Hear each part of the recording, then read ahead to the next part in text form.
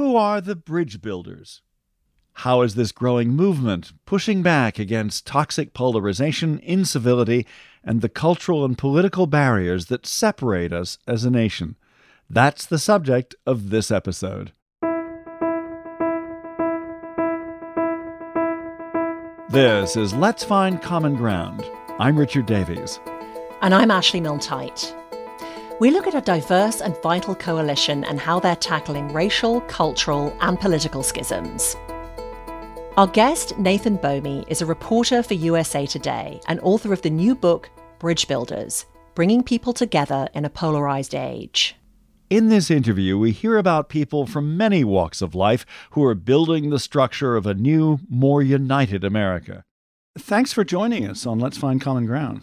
Thank you so much for having me. So let's start with your book, which is called Bridge Builders. Who are bridge builders? I think bridge builders are people who are trying to bring people together despite their differences, whether it's politics, race, religion, class, or culture. They may approach it from a different perspective or a different strategy, but their qualities are similar. They acknowledge the past. They don't label people. They embrace conflict. They understand that sometimes conversation's not enough to get people on the same page. But I think it's really interesting that their qualities are similar because although the areas they may work in may be completely different, we see that bridge builders actually do have a lot of common. And I think that's encouraging, and it suggests that there's a lot we can learn from them. Ashley and I are both journalists, Nathan, and in your new book, Bridge Builders, there are lots of good stories about people involved in the bridge building movement. Do you get a sense that the movement is growing? Yeah, I think it is. It's incredible to see how much conversation is going on about this. And I have to say, when I started this project in late 2018, I never anticipated that we get to a point in this country where so many people would want to have a conversation about this. It certainly goes beyond politics. I think that there's cultural divides and racial divides, of course.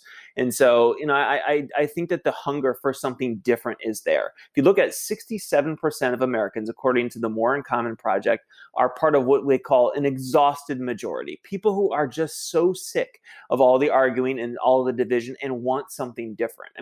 You can't get 67% of Americans to agree on pretty much anything. And yet 67% say they're exhausted and they want something different. People really do want to see politicians and other people starting to cooperate wherever possible. Well, talking of politics, can you give a couple of examples of bridge building in action in Congress or state legislatures? Yeah. In the federal level, I think we are often subject to this caricature that federal legislators never work together. They are absolutely nothing that they can coordinate on. If you look at back to 2020, I think they actually did work pretty well in the early going in the pandemic in terms of getting economic relief out there. But I think more recently, look at a group like the Problem Solvers Caucus, which is a couple dozen lawmakers in Congress, half Republicans, half Democrats, who really believe firmly that they can find common ground. Ironically, on bridges, for example, which is kind of funny. Infrastructure, is actually, we need to build bridges to build bridges. You mentioned infrastructure, and that is a really good example of moderates, or at least people who want to work together from both the Democratic and Republican sides in Congress, coming together on this infrastructure bill that was a compromise between what the Biden administration wants and what most Republicans were prepared to give. Yeah. We've gotten to a point in this country where the idea of compromise is viewed as a negative thing, that it is compromising to compromise. But the reality is that compromise is actually a principle. It's built into our system. But when I talk to bridge builders about how they approach it, they just see it from a completely different perspective. They don't see it as compromising. They see it as a value. I am not going to take half of the pie from you, and you're not going to take half of the pie from me. We're going to build a bigger pie together. And although we may not get everything we want, if we build together, we can actually achieve progress for both of us, because our two-party system, whether we like it or not, is built on the premise that we have to work together to progress. We actually interviewed a couple of members of the Problem Solvers Caucus some months ago now for this show, and they did see it as getting something done. Mm-hmm. Yeah, I think that's right. Bridge builders are not going to live in sort of the hot take culture where they believe you can argue people onto your side. They're going to stay off of cable news zingers and this idea that maybe if you call someone on social media, you can somehow achieve something. I mean, I think a lot of ways they are practical. They're not Pollyannish. They're not overly optimistic or unrealistic about the challenges. They understand that there is ignorance, but they are also optimistic in the sense that they believe people can change because they've seen people change. You mentioned media, Nathan. Is the media part of the problem? Yeah, I think it is. And I think I, as a journalist, couldn't write a book like this without training the lens on myself personally and as an industry. I will defend all day long journalism from false accusations of fake news. That is harmful to us as an industry. It's harmful to our democracy, and it's usually not fair. But I also think we can't escape this conversation about how we may have contributed or may continue to contribute to our national divides. It starts with things like, where the headlines get just a little bit more sensational, where the news judgment trends just a little bit more toward what people want to see, not what they need to see. It's a huge issue. When Google is your editor, when Google Trends is your editor, you've got a problem because you're following what people are searching for and not sort of telling people what they need to know about the world around them. Now, I think journalists, we are obsessed with conflict. I understand that. We're always going to cover conflict. We need to do that.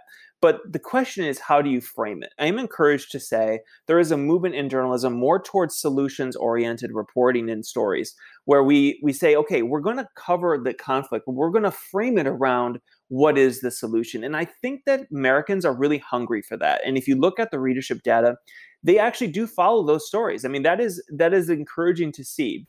I'm glad you mentioned solutions journalism. There is a group that I've often worked with in the past called Solutions Journalism Network, which has really shined a light on this question, as has All Sides, which is a member of the Bridge Alliance. Mm-hmm. What about social media? It does seem that the conflict entrepreneurs really profit from trying to keep us apart and trying to sensationalize division. Yeah, no, there's no doubt. It is one of the most significant issues of our time. I was intent for this book on doing a chapter on someone who was using social media to bring people together. There's got to be someone. And I was able to do that, although it was the most difficult subject I had to find. It took me the longest. But I finally found this great group called the Everyday Projects, led by a couple journalists who just started posting photos when they were on assignment in Africa of daily life, of someone getting a cup of coffee, taking the elevator, getting their car repaired. And these photos ricocheted around the world on Instagram. And people on the other side of the world realizing that, I actually have shared humanity here. I get a cup of coffee every morning. I get my car fixed. I go up the elevator. And that was so encouraging to see that these mundane pictures of authentic life, real life, can actually draw people together and give you a shared respect for your shared humanity. And, the problem is on social media, it's the highlight reel. It's not the mundane. It's the sensational. It's something that makes you outraged or extremely happy or something extreme. But I think what they have shown is that your assumptions may be wrong. It may not always be the sensational that people want to see. We're going to mention some of those groups and sites on our website, just in case some of those names and concepts went by a little too fast. And also, though, that story in the book about that project was so interesting. But ultimately, there's that problem of the algorithm, right? The algorithm surfaces the conflict, doesn't it? And that's what's so depressing for those of us who were involved in this movement to build bridges and to find common ground is sometimes because of that kind of thing, it can feel like pushing a boulder up a hill. It can feel like, how do you get people to notice this work? Yeah, I think that we have to acknowledge the gravity of the challenge, which is when you're working against a structure that is designed to profit off of tearing people apart, this is a huge challenge. We can hold out for hope that the profit-making companies decide to change their mind and not to elevate things that people want to see because of our human tendency to gravitate toward that sort of content. Or we can look at it from a grassroots perspective, and maybe it starts with education and how do we teach young people on how to engage with social media. When the printing press was first introduced, it took decades for people to adjust, for society to adjust to the fact that suddenly information was available so widely. And I think we haven't had much time as a society to adjust to the fact the internet has completely undermined or overturned how we usually interact with information. Most people are not really well equipped to validate and authenticate information on their own. Like, we don't really equip people with that in school. We teach them things. We don't say, here's how you authenticate information. You wrote in your book a chapter called From Caricature to Nuance. Yeah. And how some people in West Virginia have tried to reestablish trust between the media and the people who live in the state. Could you tell us more? Yeah, this is so critical because, and I believe really passionately in the importance of local journalism. As I work at USA Today now, but my career started when I was 17 years old for the local newspaper in my hometown in Michigan. I'm sitting at Lodi Township Board of Trustees, really small rural areas, with my little yellow notebook. And I'm covering things like gravel quarry mining regulations, and I have no idea what's going on. I don't know why the editor trusted me to do this. But the point is that I was there, and I did it over the course of 5 years and ended up establishing these relationships with people in the community who at least knew they knew who I was and maybe could trust what I was reporting. And I think the problem is that in so many cases throughout America, those reporters aren't there anymore. I actually called the supervisor for the township that I used to cover many years ago and asked her, and she said, yeah, there's nobody covering us anymore. And I think, how can we expect people to trust a journalist if they don't know one? Which is why I think a group like 100 Days in Appalachia is doing such great work, because they are on the ground, local, grassroots journalism, nonprofit funded. And they're saying, we're going to tell people's stories authentically in Appalachia, people who have been caricatured by the national media, my colleagues. It's embarrassing, I think, a lot of the coverage that happened after the 2016 election, where national media swooped into these communities in Appalachia and profiled these people who were like, who are these people who would vote for Donald Trump? And it illustrated how important it is for us to establish those relationships with local journalists and rely on those relationships to begin rebuilding those bonds of trust that have been torn apart in recent years. Yeah, I love that chapter because the stories really struck me that people, journalists, national journalists, were coming into the state saying, can you get me a miner who voted for Trump? They went in looking for a specific character for their story, and how demoralizing that was to so many people. When I talked to the people there in Appalachia who were doing this work, they said, we know we have challenges. We know we have problems, but we also have diversity. We have LGBTQ members, of that community in Appalachia. We have Muslims here. We're not just what you might assume us to be, and I think for example, in 2018, when there was a teachers strike in West Virginia, the media was shocked. Like, how could this happen? I thought only, liberal members of unions would strike. And it's like, no, that illustrates why we don't understand people of these cultures. It just illustrates how important it is to choose nuance over caricature. Nathan Bomey of USA Today is our guest on Let's Find Common Ground. I'm Ashley. And I'm Richard. This interview is about a movement of bridge builders, and Common Ground Committee plays a leading role with its public events, blogs, Facebook conversations, and this podcast. Find out more about what we do at commongroundcommittee.org. Sign up for the weekly newsletter and follow us on Twitter, where we share links to interesting articles and events. Common Ground Committee is also a member of Bridge Alliance, a community of more than 100 organizations across the country. Now more from our interview with Nathan Bomey. You've made the case for nuance. So how do people like us get people on board with this work of finding common ground when we have this social media landscape the way it is? I think that people are more willing to engage on this than you might think. Again, when you look at the numbers in terms of the percentage of people who believe, for example, that let's take an issue like immigration. Republicans are more likely to believe that Democrats are more pro-immigration than they are, and Democrats believe Republicans are more anti-immigration than they are. maybe we aren't as divided on the issues as we think we are. The problem is we're tribalized. We're caught in these tents, not willing to move out of our camps. And I think there are ways, though, to begin building relationships between people who aren't like each other, whether they look differently, think differently, pray differently, vote differently. And we can do that actually without, on a more national scale, without waiting for it to happen on a grassroots basis.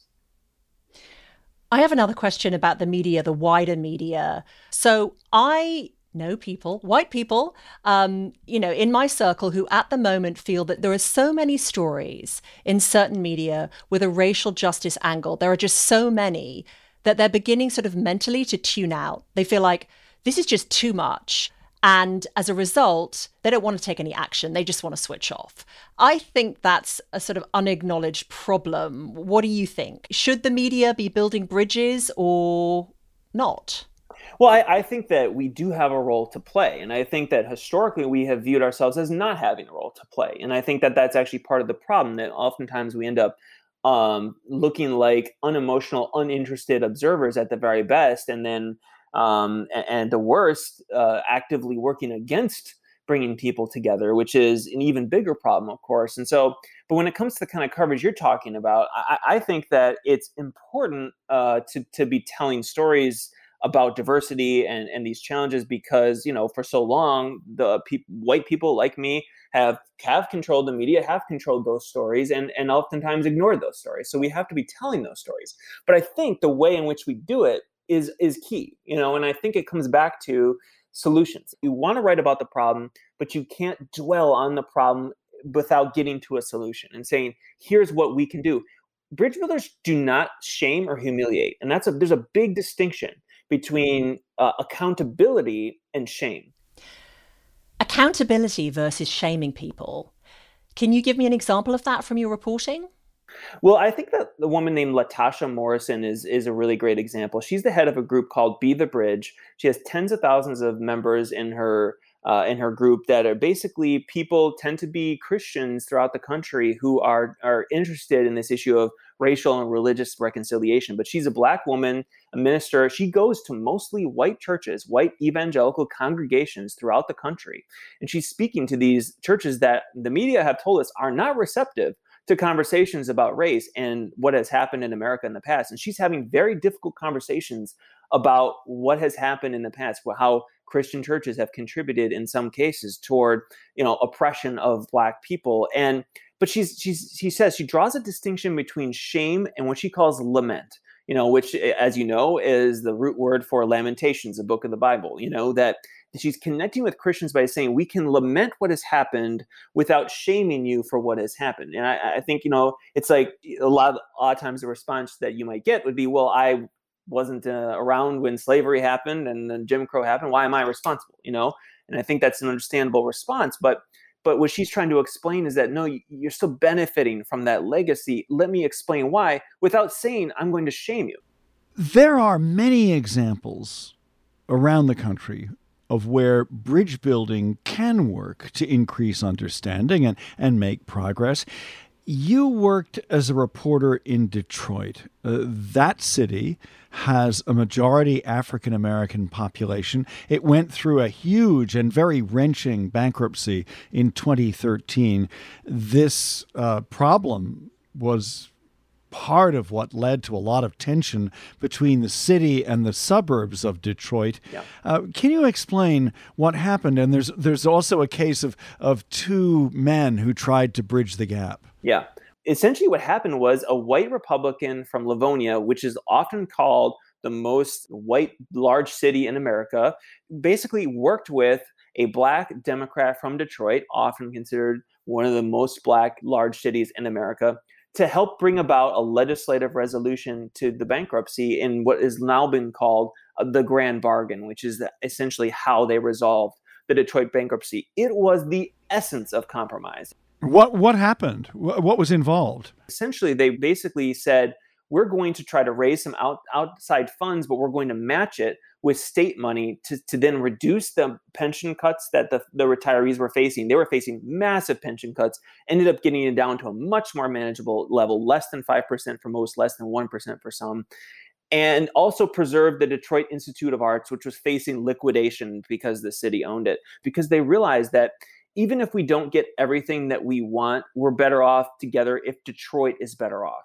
Detroit is central to Michigan's vitality. And although a lot of Republicans have historically not believed that, they ended up convincing most of Republicans in the legislature to vote for that package. And then at the same time, they convinced most Democrats to vote for the package. It just was a fascinating compromise but I think it illustrates the fact that you can't always look at compromise as a bad thing. It really oftentimes there are alternative solutions when you realize that if we work together, we can grow this pie instead of just splitting it in half. You write about national service and say that we should encourage a national service movement. Talk about why. Yeah, I think this is one of the really cool ways that we can, on a national scale, begin to build bridges. And this is actually, again, a pretty bipartisan thing, this idea that we should invest in public service. Under President Obama, Republicans and Democrats authorized the tripling of the number of public service positions in this country, like AmeriCorps, for example, where you're going out and you're serving the community. Because a lot of times Republicans and Democrats maybe have different reasons for it, but they like public service in general. The reason why is because public service is a dynamic way in which people can actually begin to gain understanding of each other. When you're serving alongside someone, when you're shoulder to shoulder with someone, it's much easier to gain an appreciation for who they are than it is when you're more face-to-face in a confrontational posture where I'm going to tell you how it is. And if you're shoulder to shoulder, you're more showing people how it is.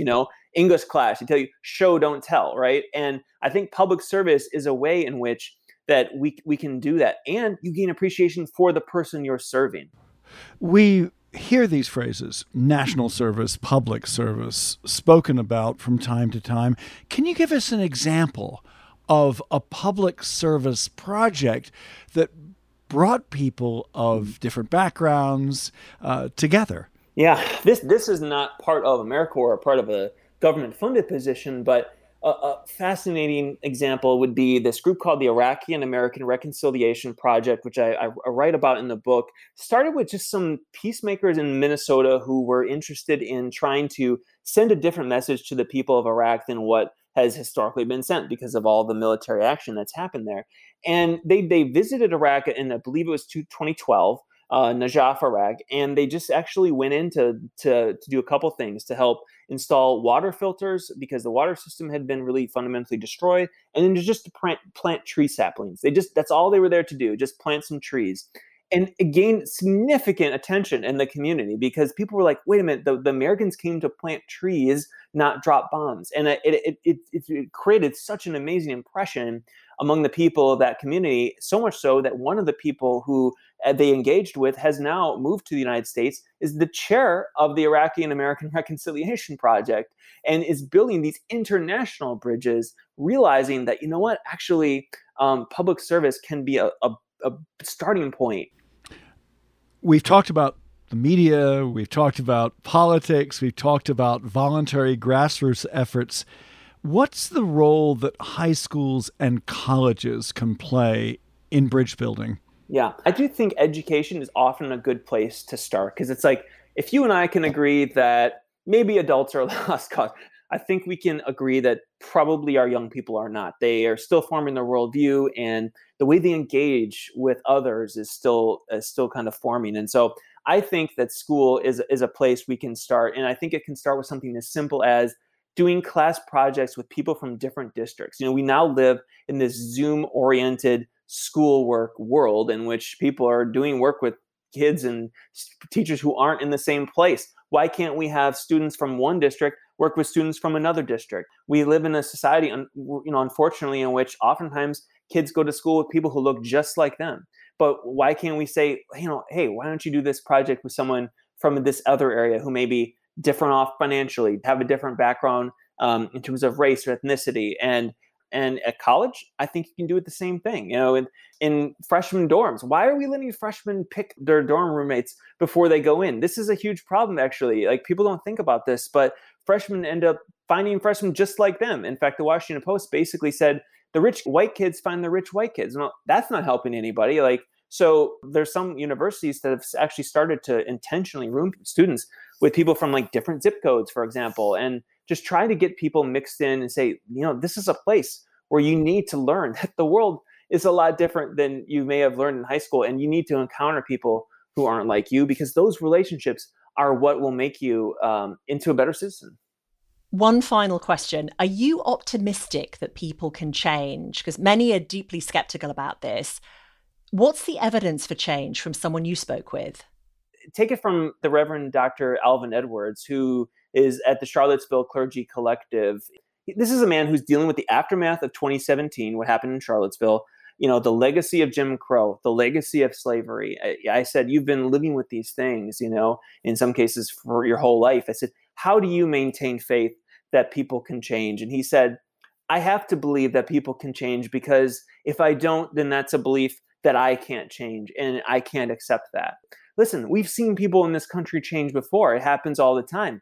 Look at an issue like gay marriage, for example. 2005, only 30% of Americans supported gay marriage rights. Now, in 2020, according to Gallup, 70%. I think that if you look over time, progress happens. It can be really difficult to see when you're face to face with the painting, but when you step out, you can see there's a broader mural that's being sketched. Nathan, thank you so much for coming on. Thank you so much. It's just so great to be with you. I really appreciate it. Nathan Bomey on Let's Find Common Ground. During our interview, Nathan mentioned several bridge building groups and individuals. They include the Everyday Projects, a site that uses photography to challenge the stereotypes that distort our understanding of the world.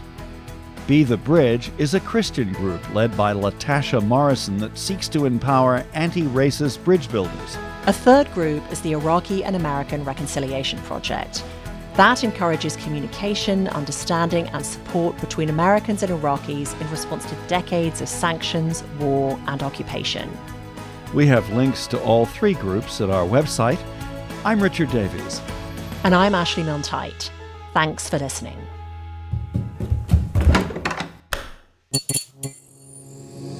This podcast is part of the Democracy Group.